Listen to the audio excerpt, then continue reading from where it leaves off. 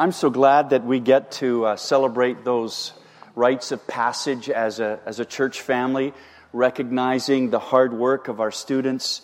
And come September, we'll pray for them all again as they begin another arduous year of study and preparation for the next leg of the journey. Welcome, church. Good morning to you all. So glad to have you here on this sunny Sunday morning. You could be in 1,000 other places this morning, but you're here worshiping the Lord together with us. Isn't that a good thing? It's a great thing. Glad you're here. Thank you for coming. We turn our attention this morning to Paul's letter to the Galatians. Our series takes us to Galatians chapter 5 this morning. So if you have your Bible or your Bible app ready, please find Galatians chapter 5. In the previous two chapters, in Galatians 3 and 4, we looked at Paul's appeal to us to resist the seductive and false teaching that sometimes creeps into the church. Sometimes it creeps in very slowly, but creep it does. And back in Paul's day, Judaizers were making their way from Jerusalem to Galatia. And they were trying to convince these new believers in Galatia, these new Gentile believers, that they had to become Jews first before they could become Christians. They were teaching that in order to be genuinely saved by faith in Jesus, that men also had to be circumcised, and everyone had to observe the traditions and rituals of the Old Testament.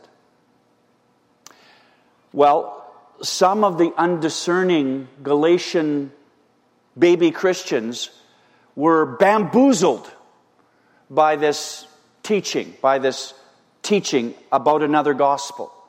And do you remember how vehemently Paul opposed this idea of some other gospel? As we started Galatians chapter 1 in verse 6, he said, I'm astonished. I'm flabbergasted that you're so quickly deserting him who called you in the grace of Christ and are turning to a different gospel. Not that there is another one, but there are some who trouble you and want to distort the gospel of Christ. So he's saying, look, don't be fooled by anyone. No matter who it is, no matter how they come, even with the best intentions, don't be fooled. The gospel, the good news of Jesus Christ is that we are saved by God's grace alone, through faith alone, in Christ alone. And that's it. That is the gospel. There is no other gospel. And Paul is sharp on that point. And so now as we come to Galatians 5, he's making another direct appeal.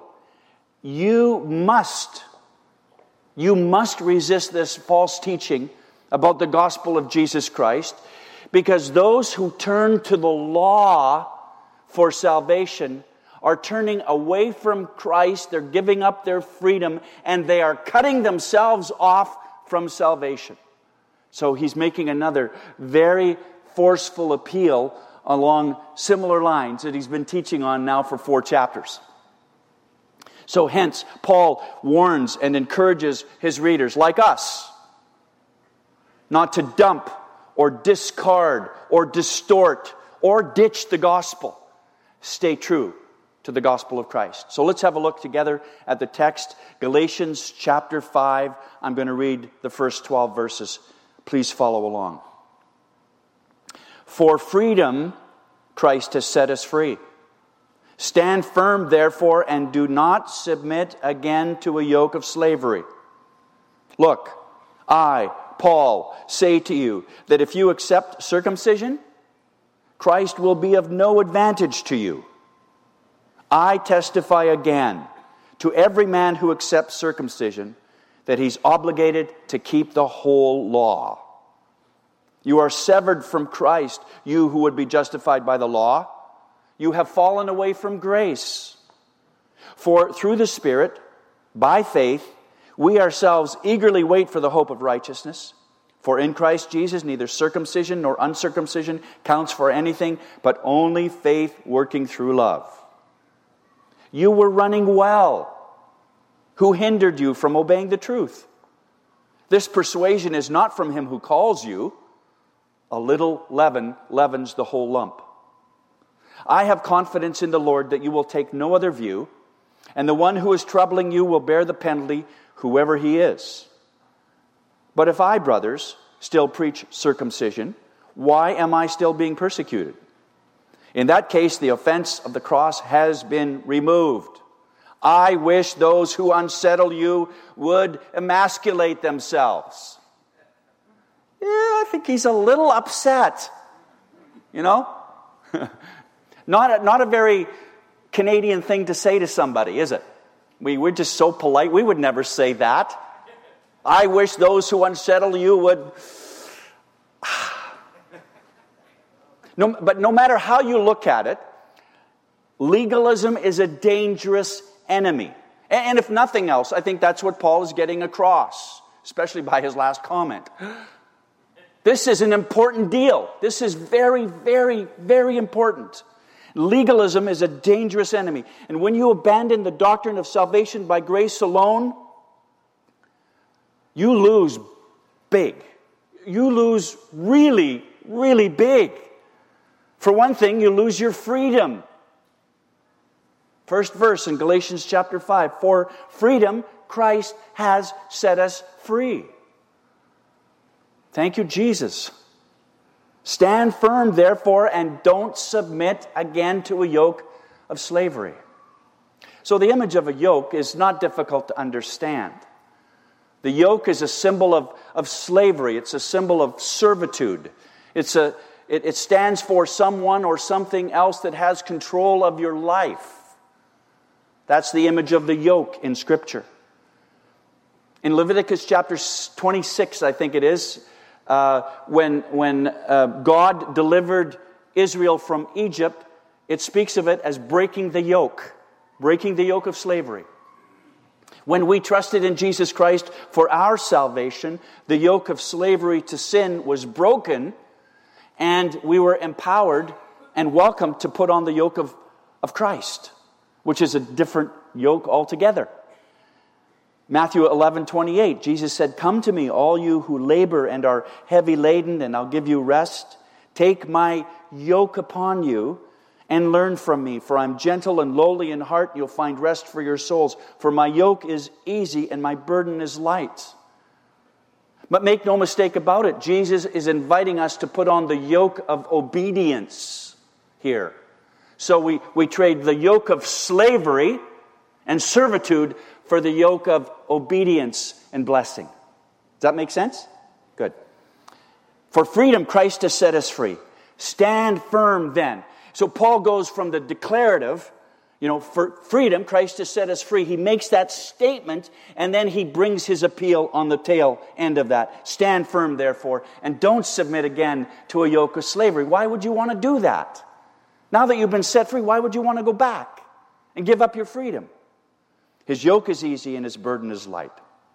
So we no longer need the external force of the law imposing itself upon us in order for us to do God's will. Why? Because we have the Word of God written upon our hearts now, not just upon stone. And we have the internal leading and fullness of the Holy Spirit to guide us into all truth and to lead us into all truth. So we don't need the external law necessarily in that regard. Through His death and resurrection, Jesus Christ has set us free from the law of sin and death, and He set us free to obey Him. I think in Romans chapter 8, verse 1, we love that verse, don't we? There's now no condemnation for those who are in Christ Jesus. Praise the Lord. But look at the context of that verse. Look at the context. There is therefore now no condemnation for those who are in Christ Jesus. But why? How was that condemnation removed? Verse 2, the law of the Spirit of life has set you free in Christ Jesus from the law of sin and death. Christ died to sin to set us free from the law of sin and death. We're free. He set us free. Thank you, Lord. But that does not mean At the same time, that does not mean that we get to do whatever we want and live however we want. Show up at church on Sunday and affirm the forgiveness of God. No, that's not what it's talking about. This means that Christ has set us free from the Old Testament Jewish sacrificial system and the necessity of keeping all these Old Testament rituals and traditions. But we are still obligated to keep the moral law of God. Right? Thou shalt not commit adultery. Is that still in vogue today? You better believe it. Do not covet your neighbor's wife. Isn't that still part of? Yeah. And where is that found? It's in the moral law of God. It's in the Old Testament. So you can't just jettison everything. I'm free. I can do whatever I want. God knows me. God forgives me. God will. Well, yes, that's true, but that's not the attitude with which we can approach living by grace. There's still this impending obligation to obey the Lord. In the midst of all this talk about freedom and grace in Galatians, Paul will still say in Galatians 5:14, the whole law is fulfilled in one word. You shall love your neighbor as yourself. Right? Love the Lord your God with all your heart, soul, mind, strength, and love your neighbor as yourself. Well, where does that come from? The Old Testament. That's the moral law of God that is still functioning, is still operative in our lives. So being free in Christ does not mean that we can do whatever we want, whenever we want to do it. You know, the old saying, live like the devil from Monday to Saturday and go to church on Sunday and be a saint. Doesn't cut it. That's not living by grace, that's living by stupid.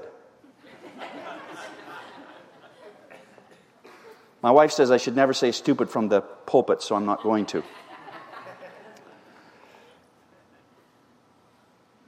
Set free. Thank you, Lord. Why would anyone want to give that up? Why would anybody want to go back to whatever, living according to the law? Why would anybody want to take a chance on losing that freedom? I don't get it. A man who robbed a bank 10 years ago was sentenced to 70 months in a federal penitentiary. But he liked it so much that when he was released, he actually went and committed another crime so that he could go back to prison and live on the taxpayer's tab. Danny Villegas walked into a federal bank in Florida and walked up to the teller and said, I'm robbing the bank. So why don't you call the police right now? Go ahead and call the police. Go on, go call the police. And he went and sat down on a couch in the lobby of the bank and waited for the police to arrive. I mean, how dumb is that? What would cause a person to do that? That's just dumb. It's about as dumb as giving up on your freedom by turning your back on the gospel of salvation by grace alone. Right? That's dumb. Why would anybody want to do that? That's dumb. And yet so many people do. You become a prisoner all over again when you turn your back on the gospel of grace and you start to walk according to the rules and regulations of the law or the rules and regulations of some church or some group somewhere. You turn your back on grace. Why would anybody want to do that? That's a dumb thing to do. Because when you do that, you lose your freedom and you lose your treasure. Verse 2 of Galatians 5.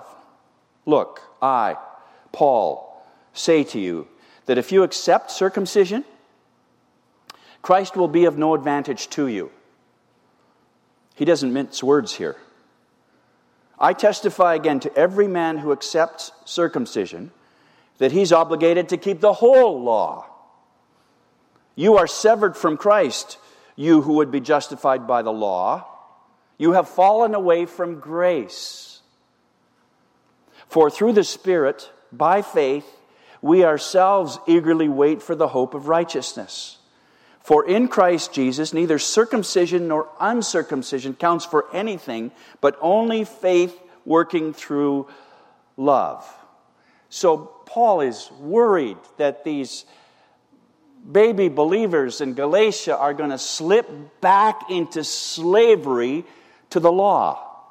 He's worried about that. If you accept circumcision, he says, if you turn back to legalism, if you trust in man's regulation and man's religious system, if you try to earn your salvation by works, then you're going to slip back into slavery, and all the riches and all the spiritual fortune and all the treasure that is available to you in Christ will be lost to you.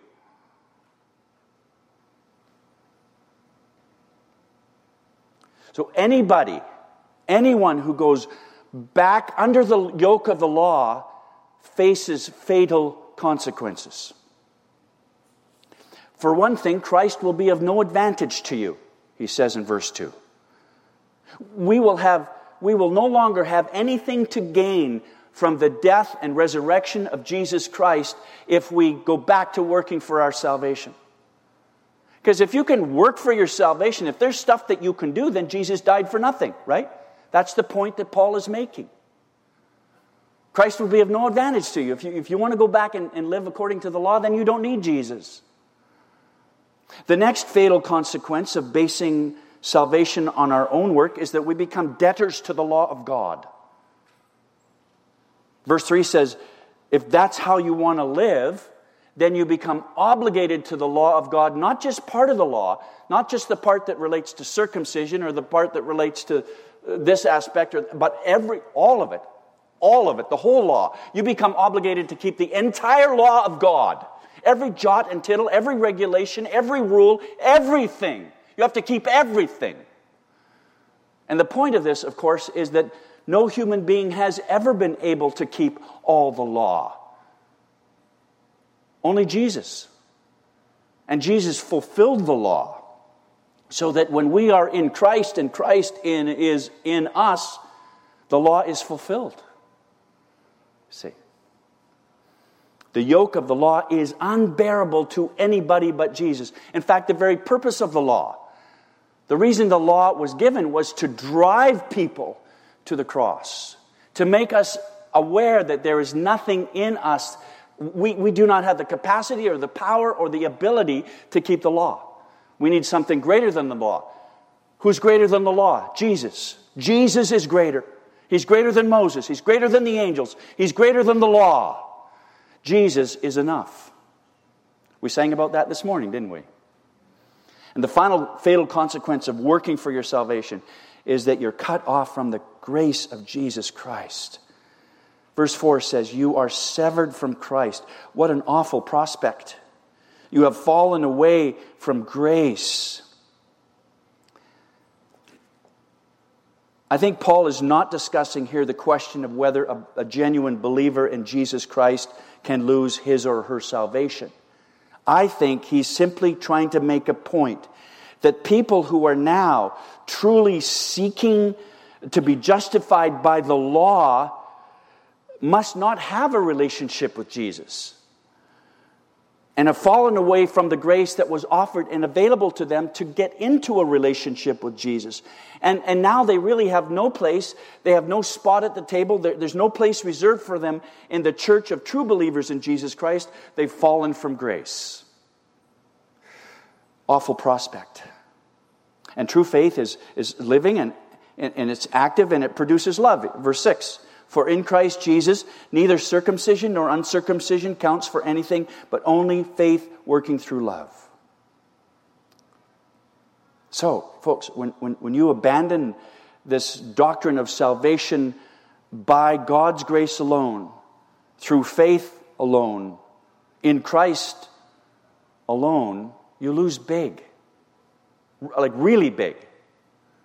You lose your freedom in Christ. You lose your treasure in Christ, and you lose your direction in life. You lose your freedom, your treasure, and your direction.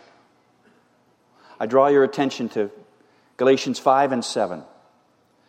You were running well, Paul says. You were running well. Who hindered you from obeying the truth? This persuasion is not from him who calls you. This is not from God. It's not from Jesus. A little leaven leavens the whole lump. Then he goes on to say, I have confidence in the Lord that you will take no other view, and the one who's troubling you will bear the penalty, whoever he is. But if I, brothers, still preach circumcision, why am I still being persecuted? In that case, the offense of the cross has been removed. I wish those who unsettle you would emasculate themselves. And there's that phrase again. So he's obviously worked up. There's so much at stake here. There's such a big prize at the end of this race. You were running well. Who hindered you from obeying the truth? I think the Apostle Paul must have been a fairly big sports fan, because he uses illustrations from sort of the Olympic Games, so to speak. He uses references to gymnastics. He uses especially track and field. You were running well. So he uses these analogies. And I have it on good authority that if he were around today, he would definitely be a Toronto Blue Jays fan. You know, right? He'd be wearing blue and white. Am I right? Yeah, that's what I said. Toronto Maple Leafs, exactly. Yeah, there you go. You were running well, he says. Who hindered you? Literally, who cut in on you? That's literally what that word means. Who cut in on you? Well, people can only cut in if you really let them cut in. Like the guy at the Tim Hortons drive-thru today. You know, the double drive-thru? Where, you know, this guy orders, and then this guy drives forward, and this guy drives forward. I'm behind this guy who orders, and I'm sitting here, and 2 cars go ahead of me instead of 1. He cut in on me. Did I let him cut in? Yeah, because I didn't want to scrape my bumper up. You know, I let him cut in. He was determined to cut in. I let him cut in. You were running well. Who hindered you? Who did you let cut in on you? And so that you don't obey the truth. It certainly isn't God holding you back, he says. This persuasion is not from Jesus. You were running so well, Paul says. You accepted the word. It was implanted in your heart. You believed in Jesus. You were filled with the Holy Spirit. You got the joy of the Lord. Now, why are you letting people cut in on you? Maybe I could ask some of you the same question. Why are you letting people cut in on you? So that you don't obey the word of truth. It certainly isn't from God. It's not the persuasion of Jesus to do that. You were running so well, but you allowed the Jewish teachers from Jerusalem to cut in on you on your race towards spiritual maturity. We're running this race towards spiritual maturity, and these people are trying to cut in on us. And so we get distracted, right? We start to lose focus, right? We get sidetracked. We lose our direction. Paul is here to say, don't forsake the path of faith for the road of works so that you don't obey the truth anymore. It happens to people all the time. This is not just a 21st century invention of the church. It's not just in the 21st century that people are getting distracted and not showing up or quitting on their discipleship group or whatever. They're losing focus. They're getting distracted. They're getting sidetracked. But that's been happening for 2,100 years. And verse 9 gives another warning. A little leaven leavens the whole lump. And of course that concept appears in other places in the Gospels. What does he mean here? It could mean that a few, it just takes a few leaders in the church who have a legalistic mentality to take the whole church down that road, which is dangerous. Or it could mean that a legalistic self-reliance in one area, like circumcision, can ruin your whole life. It affects your whole life. See, we're good at compartmentalizing. Oh, a little bit of sin in this area is not such a big deal. I still go to church, and I still give at least a loonie every week in the offering. So, that's okay. I'm okay. Not necessarily. A little leaven leavens the whole lump. And the fact is, however you look at that, they were hindered from obeying the truth by the false teachers who were spouting deceptive doctrine and cutting in on their race towards spiritual maturity. But Paul says in verse 10, I have confidence in the Lord that you will take no other view. So he says, encouraging them. And the one who's troubling you will bear the penalty. So he shares his confidence in these new believers in Galatia that they will agree with his letter and actually turn away from their pursuit of legalism and the distraction and distortion of the gospel. So the Galatians had not lost their way completely. They weren't 99 yards down the field. They were getting dangerously close to the fire, yes. And they were walking a little too close to the edge of the cliff, yes. But they'd not lost their direction completely. They were troubled, yes. They were unsettled, yes. And maybe some of you are feeling a bit the same way today. Troubled? Spiritually? Unsettled? Spiritually? Maybe someone or something is distracting you. Maybe you're losing your focus on Christ. Maybe you've become too preoccupied with your career or your education. Or yes, maybe even your family. You've been sidetracked by friends who keep saying, hey, every Friday night, hey, come on, let's go do this, go do that. And you're sidetracked by them. They're moving sideways. They're not moving forward. So you're distracted by them. Or maybe you're troubled by finances. You just can't get your head out of the sand spiritually because you're worried every single day about money. Or getting more, making more, so you can spend more and have less. Or maybe you've allowed sports to become too important. And the tournaments, the hockey tournaments, the karate tournaments, the whatever tournaments on Sunday are keeping you at least 3 Sundays out of 4 away from God's people and simple worship and passionate prayer and strong teaching. And they've cut in on you. I don't know what it may be, but some of you are unsettled and troubled.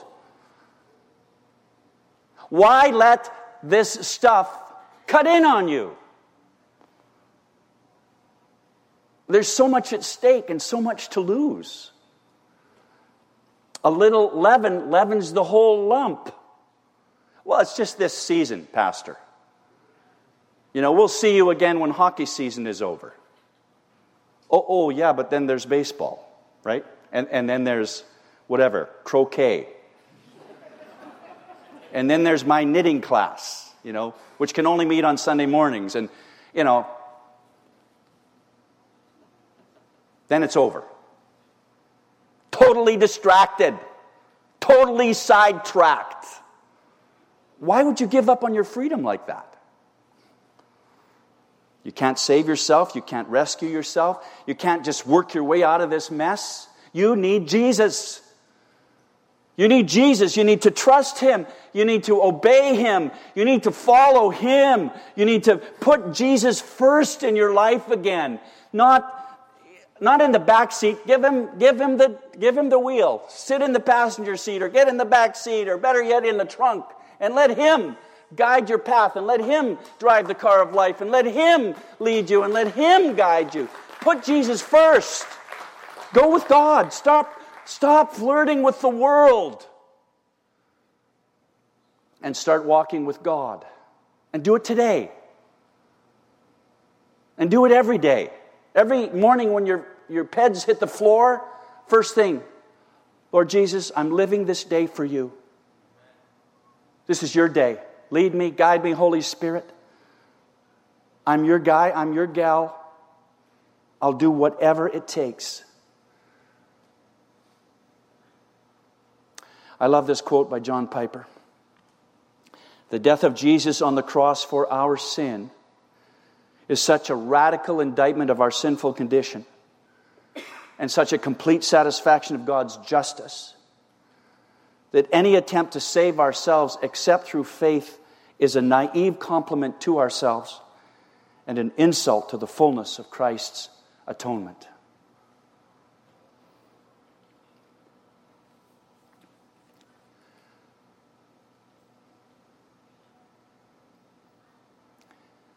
Out of the 26,639 people who completed the Boston Marathon this year, Fran Drodds, 72 years old, finished 26,639th. She finished dead last. The roaring crowds, the official coronations were long over. They were still tearing down the barricades in the grandstands when Fran crossed the finish line at 8:45 p.m. Hours before, her 76-year-old husband had called the police thinking that she made a wrong turn or something on the route, or maybe was injured somewhere along the way. But you know, the real story is not in her coming in dead last, but rather the real story is about who she was running for. You see, Drodds had run in more than 75 marathons in her 72 years of life. And this time, she was running the Boston Marathon for the Dana-Farber Cancer Institute. 72 years old, and she's running for cancer. Question is, who are you running for? Who are you running this race for? If you're running for Jesus, then you need to keep your eyes fixed on Jesus, who is the author and perfecter of our faith, who for the joy set before him endured the cross, scorning its shame, and sat down at the right hand of God the Father. If you're running this race for Jesus, then keep your eyes fixed on him and forget about everything else. Forget about the friends who call on Friday night or Saturday night and say, hey, let's go get jacked up. I got a bottle of Jack. Let's do it. No, I'm living for Jesus. And that ought to make a difference. If you're running for Jesus, then keep your eyes fixed on Jesus, or else you could lose everything. You could lose your freedom, and you could lose your treasure, and you could lose your direction. Why would you want to do that? It's not about who comes in first. Folks, this is not a sprint. It's a marathon. One day at a time. One foot in front of the other. Day after day, year after year. This is not a sprint. We're in it for the long haul. Amen? We're in it to finish the race. Amen. And it's important who we are running for. It's about living for Jesus. It's about walking by faith. It's about finishing well. Are you with me? Are you in? Then let's run together. Would you join me in prayer? Heavenly Father, we want to praise you this morning and bless you. You are the Abba, Father, and we thank you for the hope that we have in your word today. Lord, through Jesus, we've already been ransomed and redeemed and rescued, and we thank you for that. We've been bought out of sin and condemnation and death, and now we just rest in your exuberant welcome and eternal embrace. Praise God, we're no longer our own. We're yours, and you love us just as much as you love Jesus. Thank you for that. Father, all forms of slavery, the ones we've generated, the ones we've inherited, and those brought upon us by others, all of them broken in Jesus Christ. Help us now to live in freedom for Jesus, to love our Jesus, to wait in hope for Jesus to come again. Oh God, help us to live well and finish well by your grace and for your glory. Whether we're newly wed or nearly dead, we want to live out our freedom for Jesus Christ, for His glory and for His honor. For freedom, Christ has set us free, the Scripture says. So we will stand firm, and we will not submit again to a yoke of slavery. Father, we cannot wait to experience the blessed day when all sorrow and sighing and brokenness and badness and dying and death will be gone forever. Hallelujah, 1,000 times over. Indeed, Lord Jesus, you comfort us like no one else does. So forgive us for foolishly seeking our consolation in anyone or anything else than Jesus.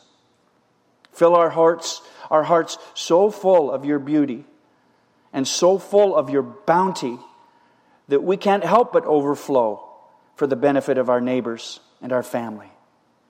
For this we pray in the matchless name of our Savior, Jesus Christ. Amen and amen.